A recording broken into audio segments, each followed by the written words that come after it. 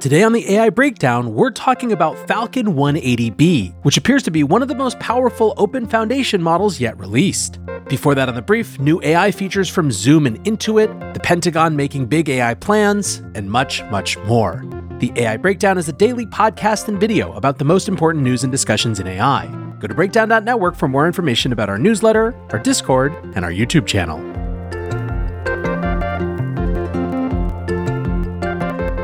Welcome back to the AI Breakdown Brief, all the AI headline news you need in around 5 minutes.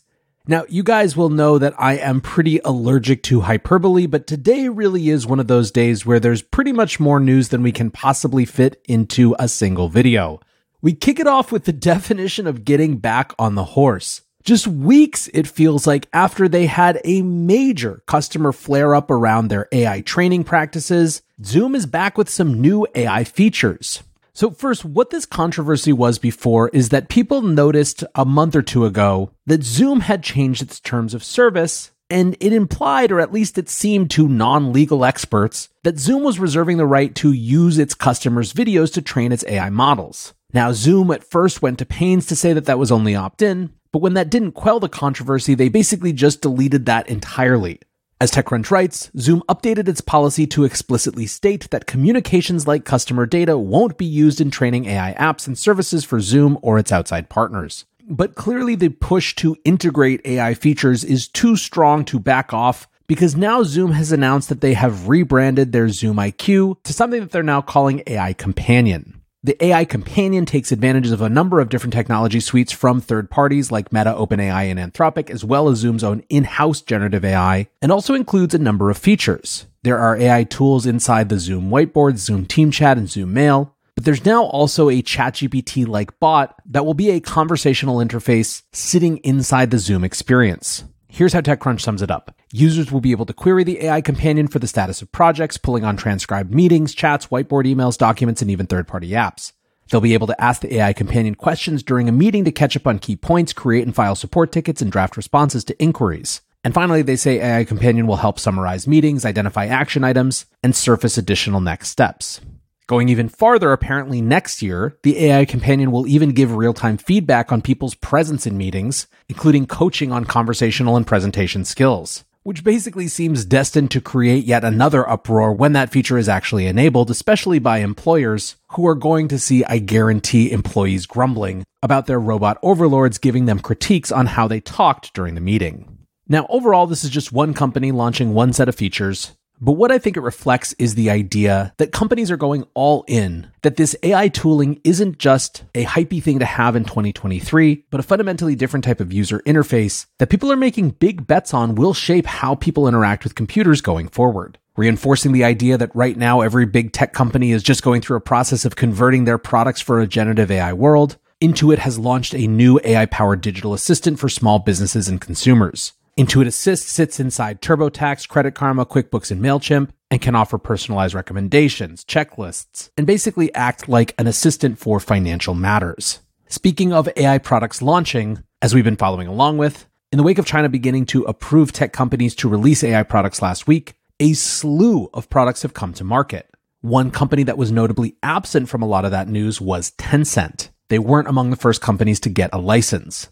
Today, however, Reuters reports that Tencent is teasing the launch of an AI chatbot through social media posts, and it appears that it'll happen at a 2-day summit that kicks off tomorrow on Thursday. Now, obviously, when it comes to China, one big dimension of that story is the battle around AI chip access. The AI chip space is dominated by NVIDIA, but that hasn't stopped many startups from trying to compete and offer something new in the space. Reuters again reports about another AI chip startup, D-Matrix, that has just raised $110 million from backers that include Microsoft. The value proposition of D-Matrix's chips is that they supposedly use less energy to process more data, and they're specifically trying to aim at the inference portion of AI processing rather than trying to compete with NVIDIA for chips that would be used to train large AI models. As part of the investment, Microsoft is also committed to evaluating the chip for its own use when it launches next year. Now, speaking of the US and China's AI tete-a-tete, the Wall Street Journal reports that the Pentagon is planning a, quote, vast AI fleet to counter China threat. The Defense Department seeks an array of air, land, and sea-based autonomous systems to keep pace with adversaries. Apparently later today on Wednesday, we are going to get a speech from Deputy Secretary of Defense Kathleen Hicks about the DoD's plans to spend hundreds of millions of dollars to develop a new array of artificial intelligence defense systems. In an interview on Tuesday referring to China, Hicks said, "We're not at war, we're not seeking to be at war, but we have to be able to get this department to move with that same kind of urgency because the People's Republic of China isn't waiting." We'll check in tomorrow about whether there is more in that speech that is worth noting. In the policy sphere, there is a major movement to put pressure on Congress to address issues surrounding AI-generated kiddie porn. In a letter to Congress, the attorneys general from all 50 states are asking for a commission that would investigate the impact of AI on child exploitation. The letter discusses the problems of deepfaked child sexual images, and the attorneys general are hoping to explicitly, quote, expand existing restrictions on CSAM to explicitly cover AI-generated CSAM. The letter says, while we know Congress is aware of concerns surrounding AI and legislation has been recently proposed at both the state and federal level to regulate AI generally, much of the focus has been on national security and education concerns. While those interests are worthy of consideration, the safety of children should not fall through the cracks when evaluating the risks of AI. This strikes me as one of those areas of AI policy where it would be extremely easy to get quick consensus bipartisan agreement on common sense updates to the rules, even in advance of more comprehensive legislation. Lastly today, we close on AI in the entertainment space. Earlier this year, anonymous artist Ghostwriter showed up on TikTok with an AI-created song called Heart on My Sleeve. The track, which was a certified banger, had an AI-generated Drake and an AI-generated The Weeknd performing and really sent the music industry into a tizzy. It was not just some cute TikTok thing, it was an unignorable force. Well, Ghostwriter is now back with a new song, this one called Whiplash and using AI versions of Travis Scott and 21 Savage. And an accompanying New York Times article says that Ghostwriter is apparently meeting with music industry executives behind the scenes. If I had to predict one industry that will figure out how to economically co-opt AI creation in their space, it is definitely the music industry. But that might not be a bad thing. Creating approved places for people to actually make AI-generated music that is approved or at least can be a part of an approval process seems like an upgrade from total bannings and endless whack-a-mole legal procedures. The Ghostwriter team has apparently even submitted Heart on My Sleeve for Grammy Awards for Best Rap Song and Song of the Year. Anyways, friends, that is going to do it for today's AI Breakdown Brief. I appreciate you listening or watching as always, and I'll be back soon with the main AI Breakdown.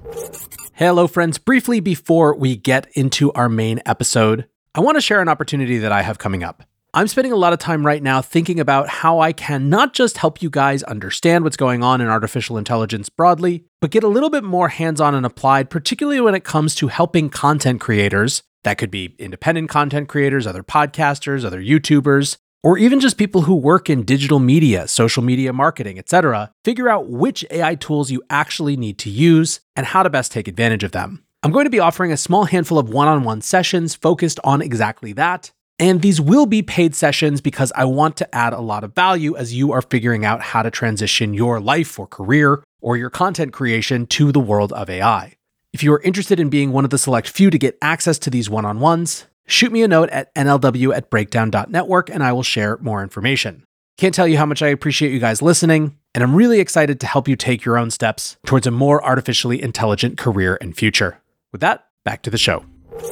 Welcome back to the AI Breakdown. One of the things that is almost guaranteed to get people in the artificial intelligence space excited is when we get real powerful foundation model developments. GPT 3.5 and then GPT-4 obviously kicked off a lot of what has been this AI boom this year. But then more recently, Llama 2 coming out and being a very powerful open source-ish model has really been an energizer for the space. What's more, as you've heard on recent episodes, there is a ton of rumor and intrigue around Google Gemini, which they are very clearly trying to position, at least behind the scenes, as a GPT-4 killer, given how much compute they're using to train it.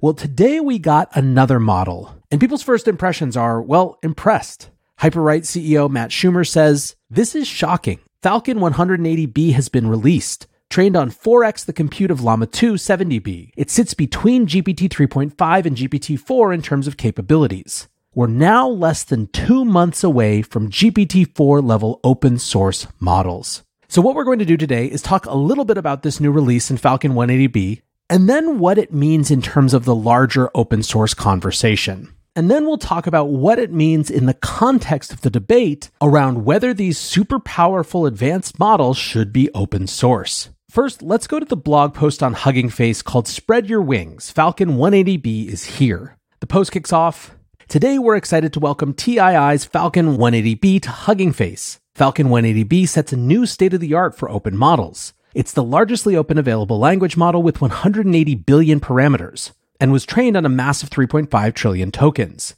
This represents the longest single epoch pre-training for an open model. In terms of capabilities, Falcon 180B achieves state-of-the-art results across natural language tasks. It tops the leaderboard for pre-trained open access models and rivals proprietary models like PaLM 2. While difficult to rank definitively yet, it is considered on par with PaLM 2 Large, making Falcon 180B one of the most capable LLMs publicly known. Now, Falcon is the latest in a series of open models that have come from TII. Hugging Face writes that architecture-wise, Falcon 180B is a scaled-up version of Falcon 40B and builds on its innovations such as multi-query attention for improved scalability. The training dataset, they say, consists predominantly of web data from refined web, around 85%. In addition, it has been trained on a mix of curated data such as conversations, technical papers, and a small fraction of code, around 3%. Now, when it comes to how good Falcon 180B is, they say, Falcon 180B is the best openly released LLM today, outperforming Llama 2 70B and OpenAI's GPT-3.5 on MMLU. Now, in more practical terms for the average listener, quote, Falcon 180B typically sits somewhere between GPT-3.5 and GPT-4 depending on the evaluation benchmark, and further fine-tuning from the community will be very interesting to follow now that it's openly released. Another measure which Falcon 180B tops is the Hugging Face leaderboard. Its leaderboard score is 68.74, which comes ahead of Llama 2's 67.35. Now, the rest of the blog post has lots of information about how to actually use it, where to test it, where to demo it. But the really interesting piece that I want to return to is again from Matt Schumer's tweet, where he says we're now less than 2 months away from GPT-4 level open source models. Now, admittedly, when someone asked him where he pulled the 2 months from, Matt said, just a guess based on watching the space progress over the last few years. But for the sake of our conversation, let's not get caught up in these specifics, and more in the point that he's trying to make, which is that we are very, very close to GPT-4 level open source models, which seems at this point with the release of Falcon 180B pretty certifiably true. Now, the competition between closed source models and open source models has been a key theme of the entire year. One of the most read and referenced documents of the year has to be the internal memo that was leaked from Google called We Have No Moat and Neither Does OpenAI. The document, which was published on Semi-Analyst, basically argued that what companies like Google and OpenAI hadn't anticipated is the extent to which people would be able to make advances with publicly available open source models. Now, they attributed a lot of that to the full leak of Facebook's Llama model, but regardless of the reason, the author said things we considered major open problems are solved and in people's hands today. Plainly put, they are lapping us. What's more, that was before Llama 2 was released with a commercially available version. And rumors are that Meta is also speeding ahead with their next models. A number of times I've quoted a tweet from Jason at AGI Koala who said, overheard at a Meta Gen AI social, we have compute to train Llama 3 and 4. The plan is for Llama 3 to be as good as GPT-4. When asked if they would still open source it if it was that good, the Meta person said, yeah, we will. Sorry, alignment people. Now, this is where we intersect with this debate around whether these frontier models should be released in open source. More recent commentary on that came from Mustafa Suleyman, again from the 80,000 Hours podcast that I quoted recently. On that show, he said, I think I've come out quite clearly pointing out the risks of large-scale access. I think I called it naive open source in 20 years' time. So what that means is if we just continue to open source absolutely everything for every new generation of frontier models, then it's quite likely that we're going to see a rapid proliferation of power. These are state-like powers which enable small groups of actors or maybe even individuals to have an unprecedented one-to-many impact in the world. Just as the last wave of social media enabled anyone to have broadcast powers, anybody to essentially function as an entire newspaper from the 90s, by the 2000s you could have millions of followers on Twitter or Instagram or whatever, and you're really influencing the world in a way that was previously the preserve of a publisher that in most cases was licensed and regulated, that was an authority that could be held accountable if it did something really egregious. And all of that has now kind of fallen away. For good reasons, by the way, and in some cases with bad consequences. We're going to see the same trajectory with respect to access to the ability to influence the world. You can think of it as related to my modern Turing test that I proposed around artificial capable AI, like machines that go from being evaluated on the basis of what they say, the imitation test of the original Turing test, to evaluating machines on the basis of what they can do. Can they use APIs? How persuasive are they of other humans? Can they interact with other AIs to get them to do things? So if everybody gets that power, that starts to look like individuals having the power of organizations or even states. I'm talking about models that are 2 or 3 or maybe 4 orders of magnitude on from where we are. And we're not far away from that. We're going to be training models that are 1000x larger than they currently are in the next 3 years. Even at inflection with the compute that we have, will be 100x larger than the current frontier models in the next 18 months.